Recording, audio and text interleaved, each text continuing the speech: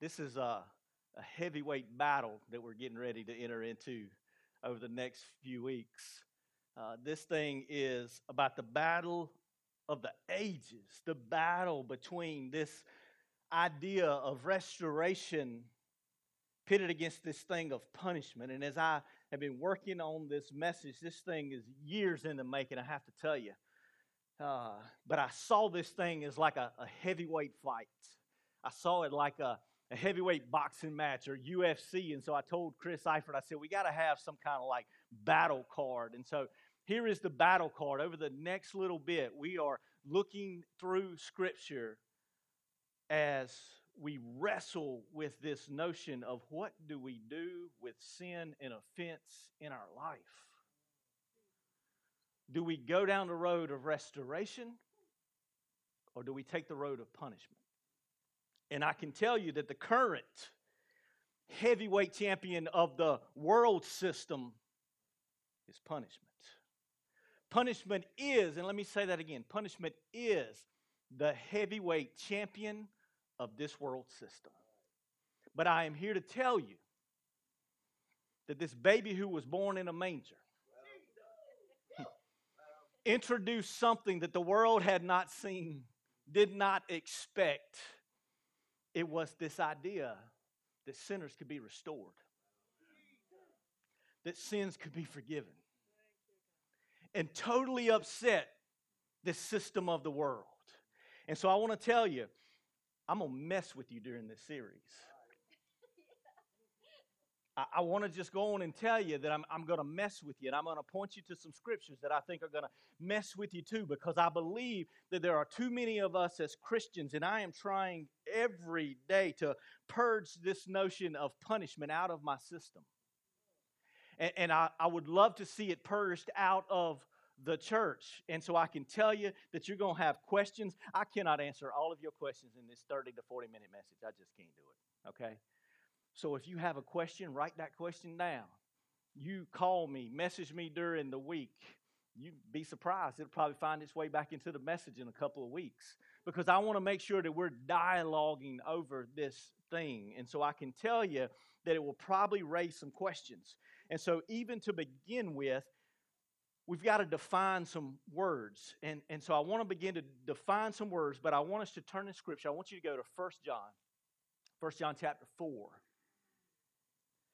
This, I believe it was this portion of Scripture that radically changed my life and how I conceive of this notion of restoration and punishment. I believe that it is in these verses that God started something that has continued to this very day and leads us to this message. It's 1 John chapter 4. I want to begin in verse 14. Here's what it says. We have seen and testified that the Father has sent the Son to be the Savior of the world. That's good news. The Father sent the Son to be what? The Savior, to save the world. Verse 15. Whoever confesses that Jesus is the Son of God, God abides in him and he in God. I got good news today. The pool is filled because there's a young man that is here today. His name is Greg, and he has confessed that Jesus Christ is Lord. You see, God's still saving lives. Verse 16, we have come to know and have believed the love which God has for us. God is love. Ooh, that's music to my ears right there. God is love. And the one who abides in love abides in God, and God abides in him. Verse 17, by this love is perfected with us, so that we may have confidence in the day of judgment. Because as he is, so also are we in this world. There is no fear in love, but perfect love casts out fear. I'm going to read that again.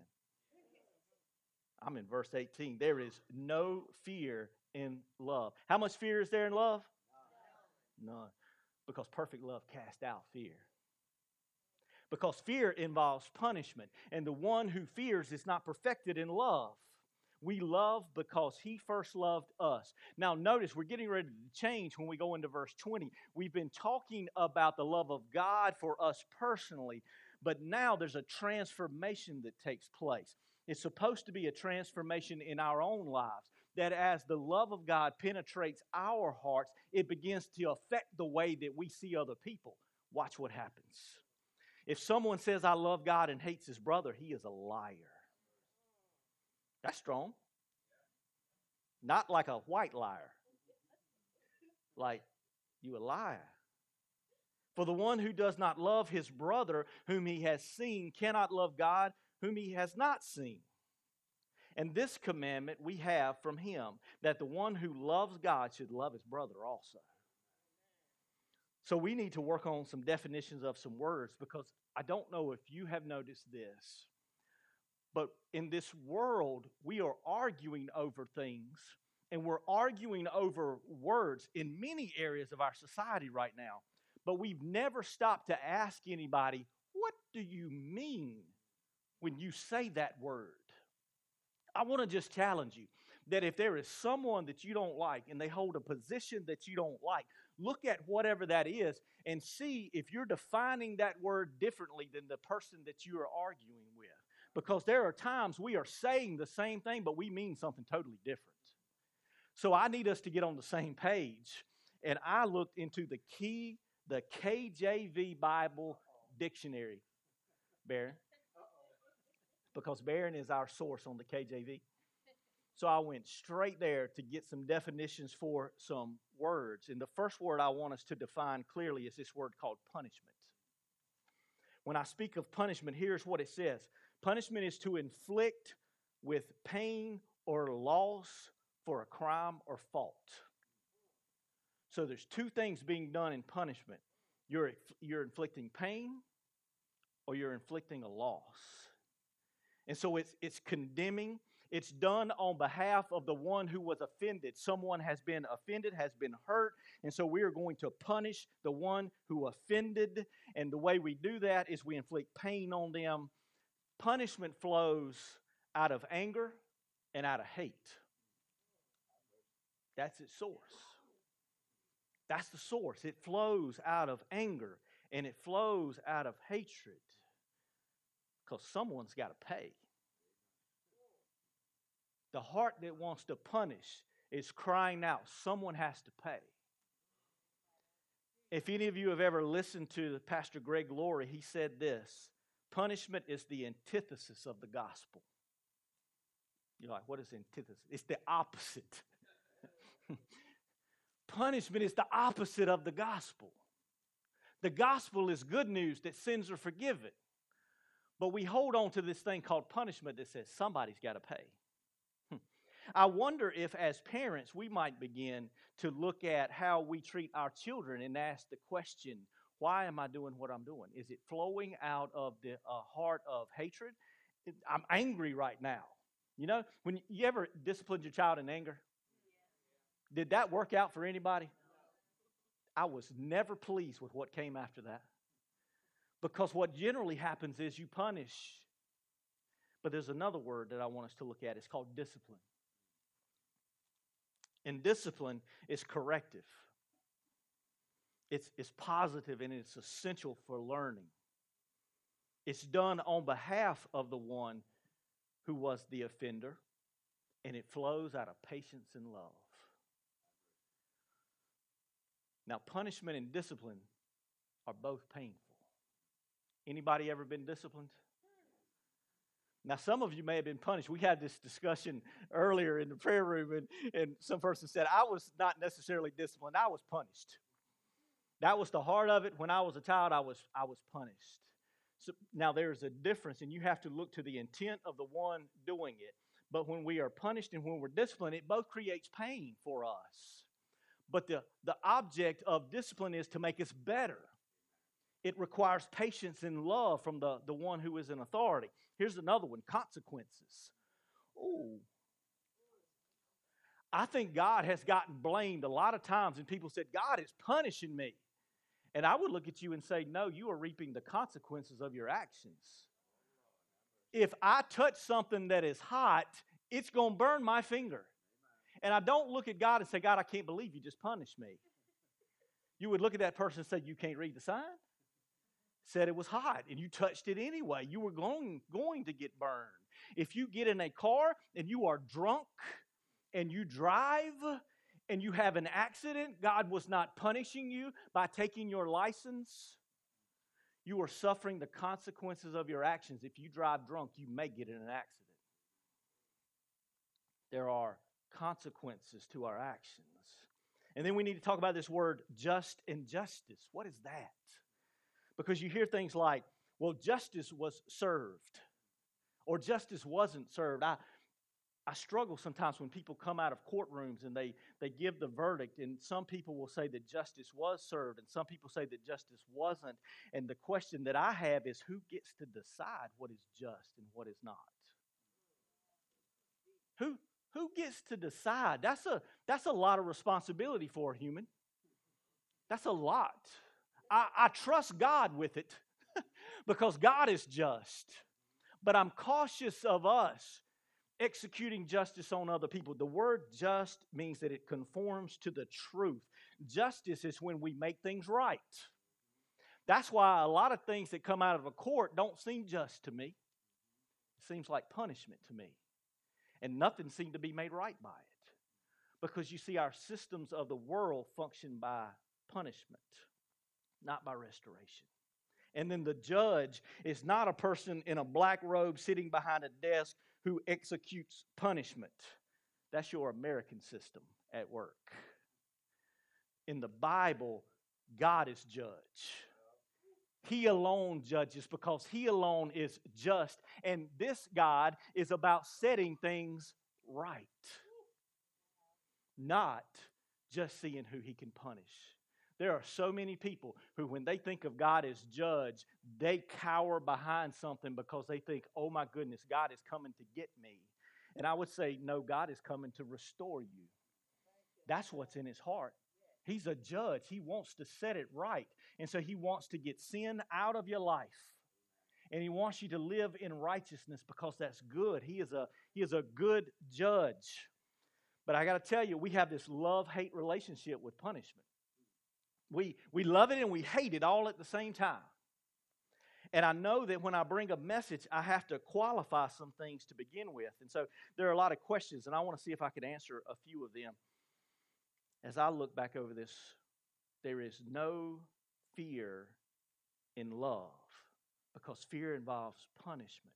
And that there's a day of judgment coming, but God says I don't have to fear in that day because I've been perfected in love.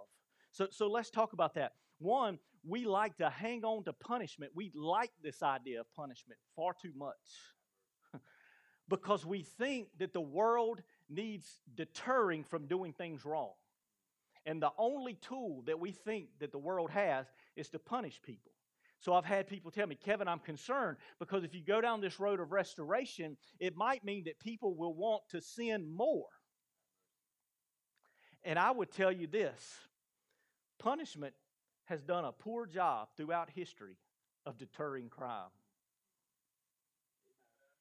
Punishment's done a really poor job of punishing crime.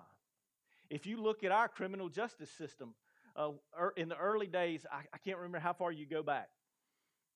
There were 200 and something thousand people in prison. Today, there are over 2 million people in prison. And the reason is because we think that we can deter people from doing bad things when we punish them. But I think most of us know that you can be sitting down on the outside and standing up on the inside. Anybody know what I'm talking about? You know how your mom and your daddy used to make you sit down? And they would punish you if you didn't, or discipline, or whatever it was. And so you'd sit down on the outside, but you were standing up on the inside. You were rebelling. That heart hadn't changed. You were rebelling. And most of the time when we punish sin, you know what happens to it? We drive it underground. We don't change anything. And there's this notion inside of us that when people do something wrong, they have to pay. There's this notion, because sin creates a debt. Don't mistake that. When we sin, a debt is created. And for us as humans, we say someone has to pay. And so we think that when we punish people, that they will pay. There's this thing that says we have to do something. We have to act.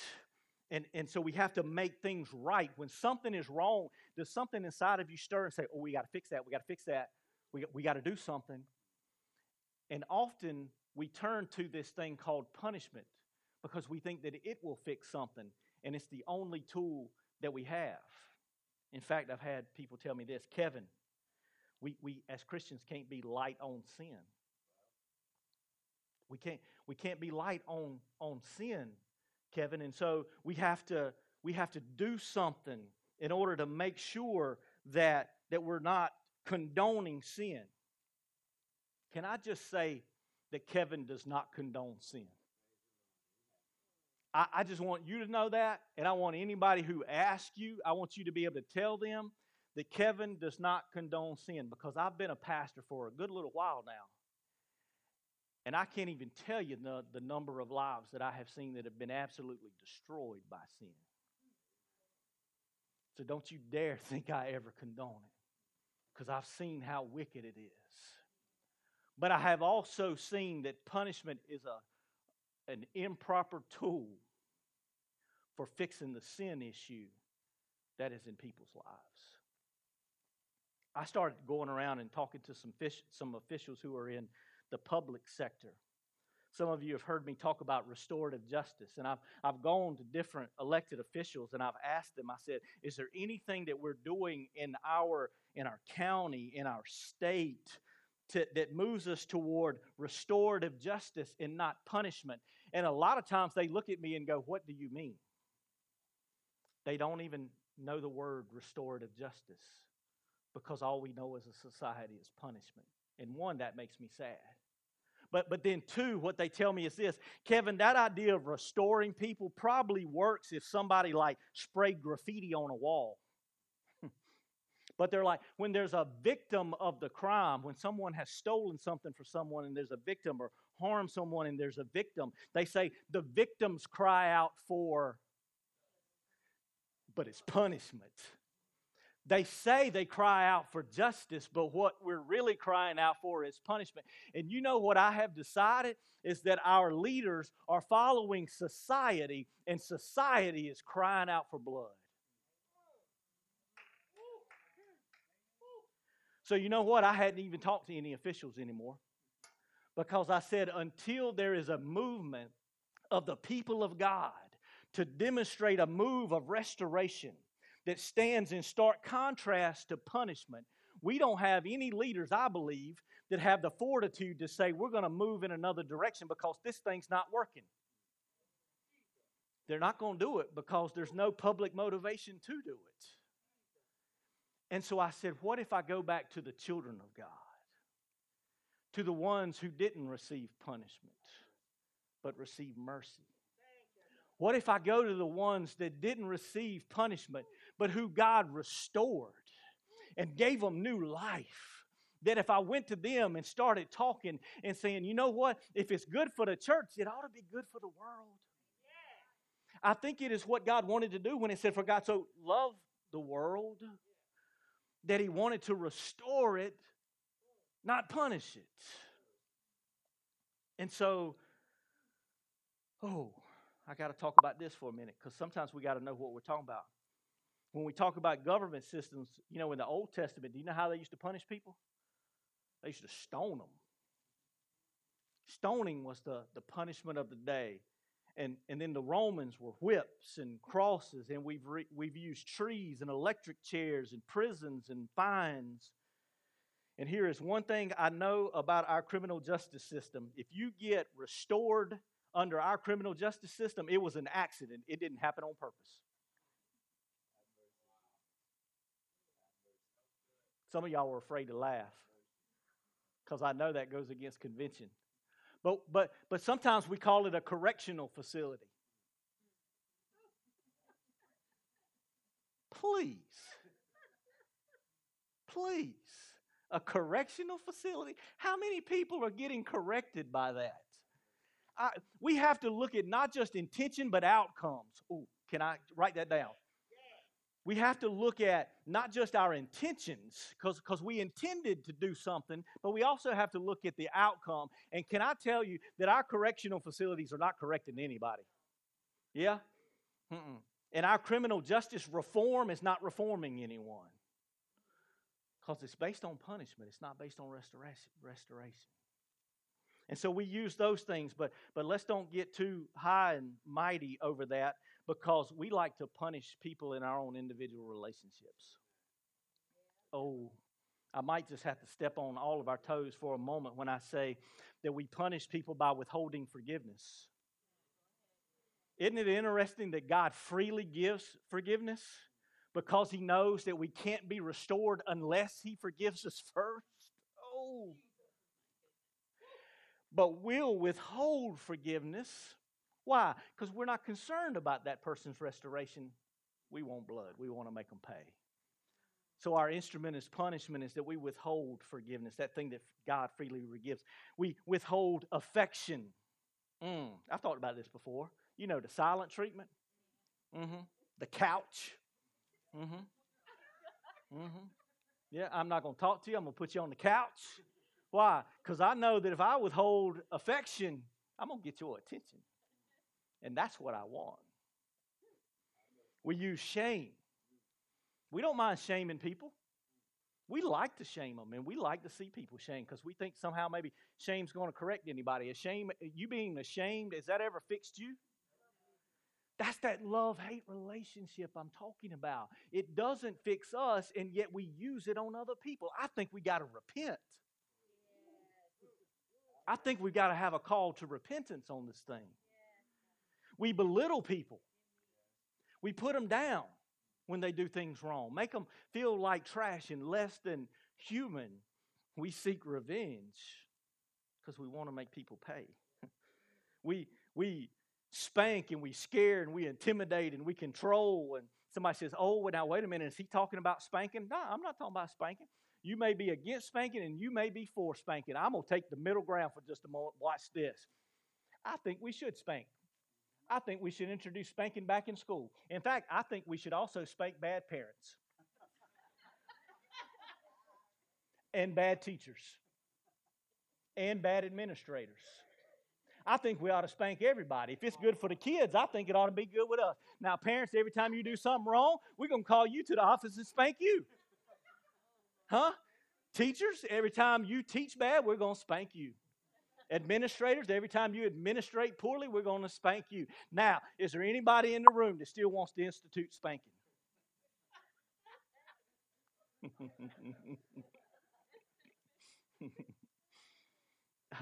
Then the next time you do something wrong, please stop by my office.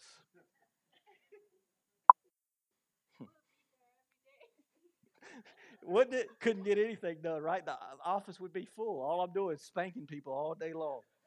God did not call me to spank you. God called me to restore you so that you wouldn't have to come to my office again. That's the point of restoration, so you don't have to come back. That's true repentance. Yeah, that still wasn't a message about spanking. It's just me wanting to be funny for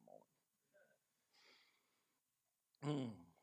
So, why should we hate it? Why should we hate this thing called punishment when God did not dole that out, but He doled out forgiveness so that we wouldn't be afraid of judgment, so that He could cast out fear from us? Why should we hate it? Because we live in a society that is fear-driven. We are a fear-driven society.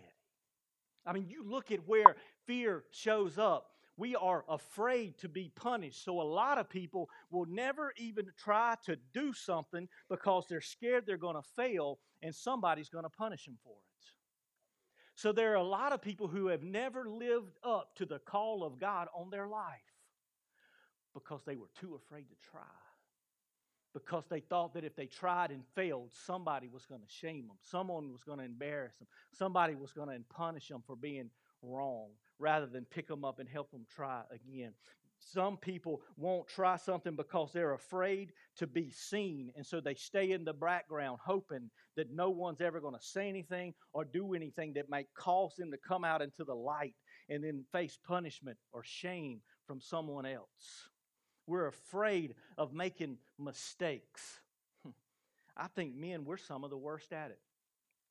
I think that men, we operate in fear so many times. We don't step into that, and that's good for women too. I know some of y'all women saying that applies to me, and it does, right? We are so afraid to try something new, to do something different. We'll stay in the hell that we are in because we're afraid of the hell that we don't know anything about. Because we're afraid. And when people do things wrong, we want to control them. That's what punishment is about. You scared me. You've hurt me. You've done something. And now I need to control you. I need to take power away from you because you might hurt me again. So we strip people of their power. Isn't that interesting that God never strips us of our power? He actually empowers us. I do not condemn you. Go and sin no more. The message of Jesus is about empowering us, not taking power from us. And it creates this cycle. And so we develop these techniques. See if this is true of anybody. There are blower-uppers. We got any of those in the room? That strategy is before somebody gets me, I'm going to get them. I'm going to bow up. I'm going to talk up. I'm going to get loud. I'm going to get physical, whatever it takes, because I'm afraid of you, and I need you to get away from me because I'm afraid you're going to hurt me. So I bow up. But then there's the ones who clam up. I am the president of that chapter. If we don't say nothing, there won't be nothing. Right? I got some members in the group. Welcome. Welcome. Welcome. Welcome. We try not to cause trouble because we think if we say something, we're just going to make it worse. So let's just don't say anything at all. But the problem is with us as clamor-uppers is that if you push us long enough, we'll blow up. And we can't even tell when it's going to happen. All of a sudden, one day, we just blow up, and everybody around us goes, where did that come from? And we look at ourselves and go, I have no idea. Because I had pushed that thing down and pushed it down, and you just happened to be the one today that I went off on. And so then we developed this thing of rebels and people pleasing. Which one do you tend to be? A rebel or a people pleaser?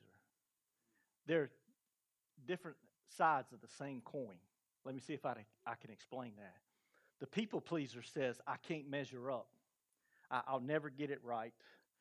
But if I try, maybe people will like me. So I've always got to be right. I can never be wrong. I always have to do better than everyone else.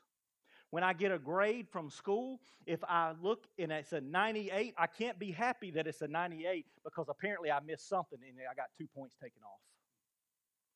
So I always have to be on top of my game, always doing the right things, because when I do the right things, people like me. And when I don't do the right things, that's when I feel the shame and the condemnation. And so I spend my whole life trying to please everybody, pleasing my parents and pleasing my spouse and pleasing my coworkers and my boss, and it just gets exhausting being a people pleaser. But then the rebel goes, listen, I don't even have a shot at that.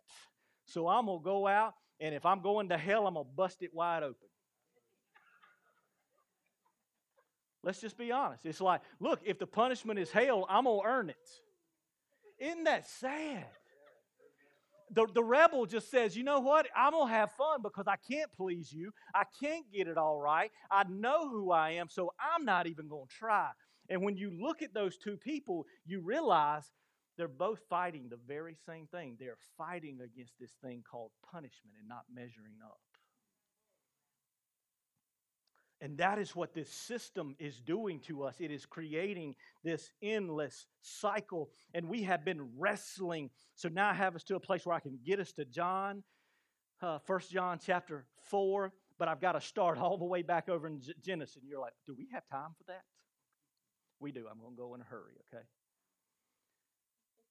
The world has always been wrestling against this thing called sin from the very moment that Adam and Eve disobeyed God in the garden. We have been wrestling with this thing. Adam and Eve disobeyed God, and when they did, they saw their nakedness. But here's the thing, they were always naked before God. They were always naked before God. But when they disobeyed, they saw themselves and they were embarrassed because they realized we just disobeyed God. Now, the problem with that is God always came down to talk with them in the garden. And they knew He was going to do, just like what Dee said, that He was going to be faithful. They knew that God was going to do what He'd always done, which is He was going to come down in the garden and He was going to see them, and they were naked in their sin and their disobedience. And what did they do? They hid. And that's what we do. When we disobey God, we hide. And then they put on something to try to clothe themselves, and they thought, somehow we've got to clothe ourselves from God. So they try to put on these leaves to cover themselves. That is the first place that we try to handle this issue of sin before God. I'll hide and I'll cover myself. Here's what I love about that, though. God did not turn His back on them. They turned their back on God. And God showed up just like He always did and said, Adam, we need to have a conversation. And Adam was in hiding. And then you go on, and now sin is beginning to take root, and they've had children, and they have 2 sons, and their names are Cain and Abel. And they decide that they need to bring an offering before God. Go back and read that one day and see if God asked for that sacrifice. It never says that it does. It never said that He asked them to bring it. They brought it. You know why I think they brought it? Because when we do something wrong, we think we have to pay. When we do something wrong, we feel like we owe somebody, so we try to do something to make it up. So we bring an offering. The problem is Cain brought a filthy offering, which is just like us, isn't it?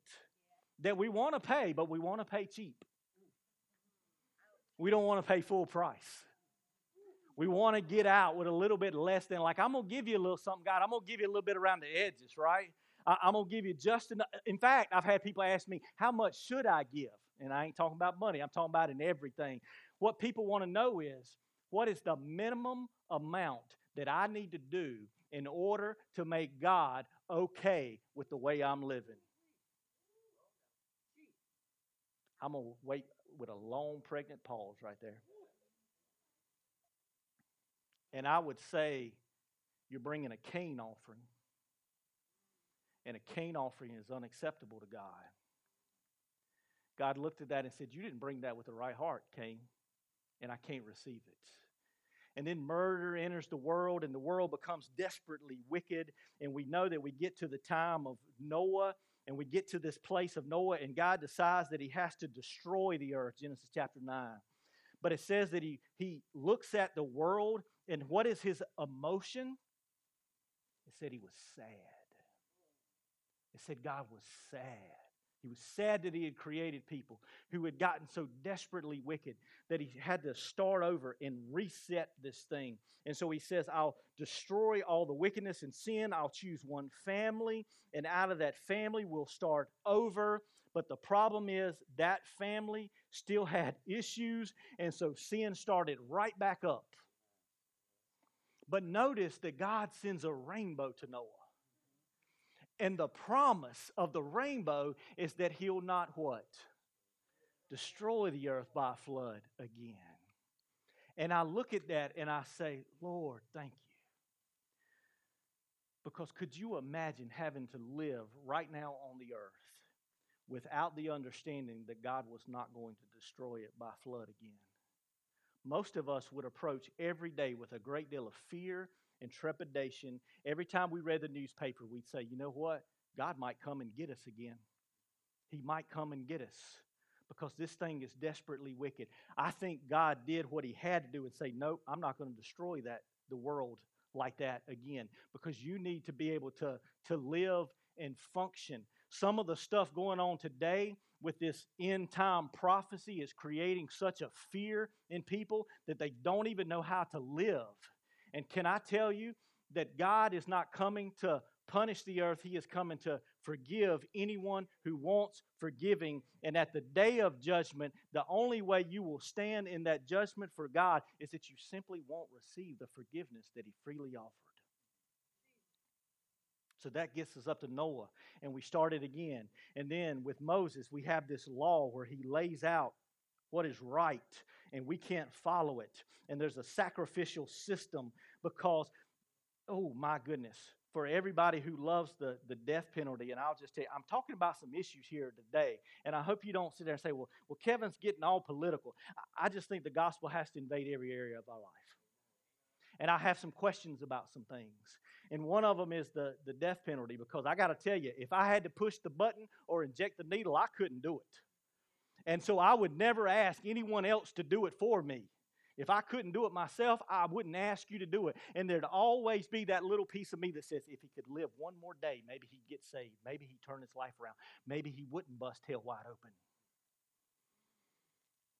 open. And so I'm uncomfortable with this thing of capital punishment, and a lot of people will fight for it and say, well, it's in Scripture. And I would say, yes. Did you know that in Scripture you could be stoned for murder? But you could also be stoned for not keeping the Sabbath. And you could also be stoned for not honoring your mother and your father. And the problem that Israel had is by the time they lined up everybody who deserved stoning, there was no one left to stone.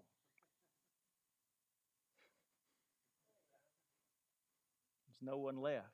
They didn't even execute their own judgment on their people because they didn't have anybody that could. Because we all stand guilty before God. And so then we get to the end of the Old Testament, and we get to Malachi, and we get to Joel, and there is something that has not changed. This is the point that you have to get. Everything up to this point has been about changing our behavior, and people aren't changing. In fact, do you know what Israel means? The name Israel means to wrestle. You remember Jacob, when he wrestled with God, his name was changed to Israel.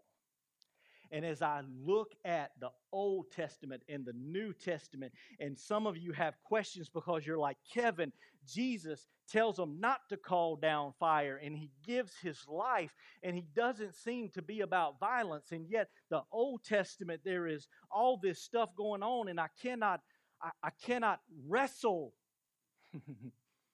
with it all. Do you see that's what we have been doing all along? Is we have been wrestling with God over this issue of sin, and what do we do about it? And we are finally getting down to this place where at the close of the Old Testament, everybody's heart is still hard, and all we've done is try to deter things. But then Jesus comes. And when Jesus comes, it's a whole nother strategy. He walks up to the woman caught in adultery, and he says, I do not condemn you. And he empowers her, and he says, now go and sin no more. When the disciples want to call down fire, he says, you don't even know what kind of spirit you are of. Boys, hold the fire. I did not come to condemn. What did he do? He came to forgive. And so it is out of this love that our hearts are transformed, unless we simply love darkness more than light. And so we get to this new covenant, and it's found in Hebrews. I want you to turn over there, and we're going to get ready for baptism. We're in Hebrews chapter 8.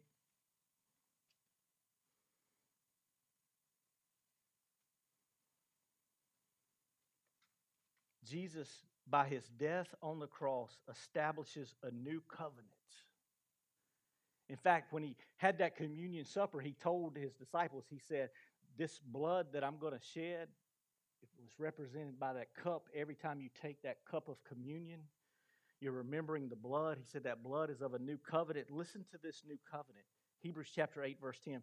For this is the covenant that I will make with the house of Israel. After those days, says the Lord, I will put my laws unto their minds, and I will write them on their hearts, and I will be their God, and they shall be my people. Oh. If anybody who has a heart to follow God would stand to that and say, oh God, please write it on my heart. Please, God, please take a hard heart and turn it into flesh. God, soften my heart so that I want to follow you. How in the world does he do that?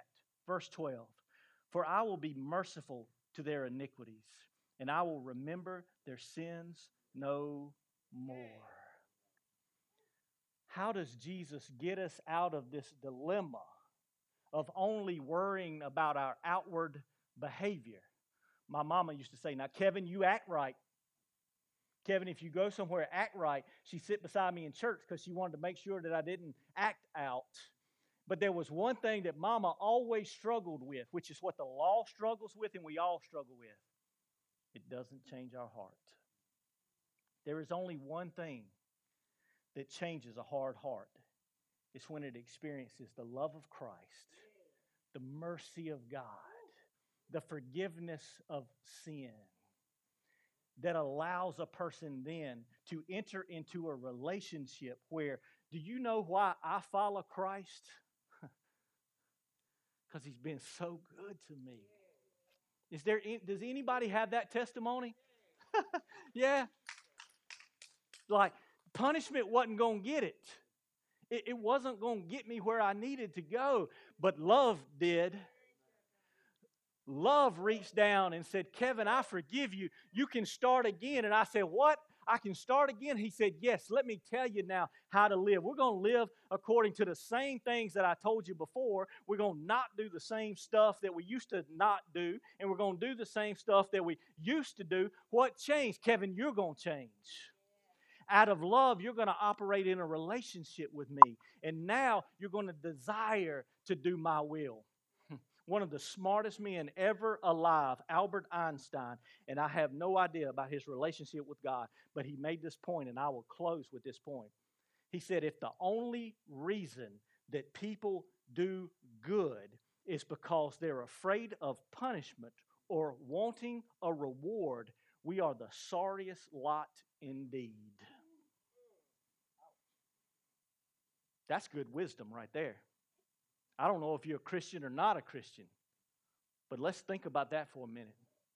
If the only reason you are doing what you do is because you are afraid of going to hell, you're in sad shape. Because your heart has not changed. And you need a heart transplant.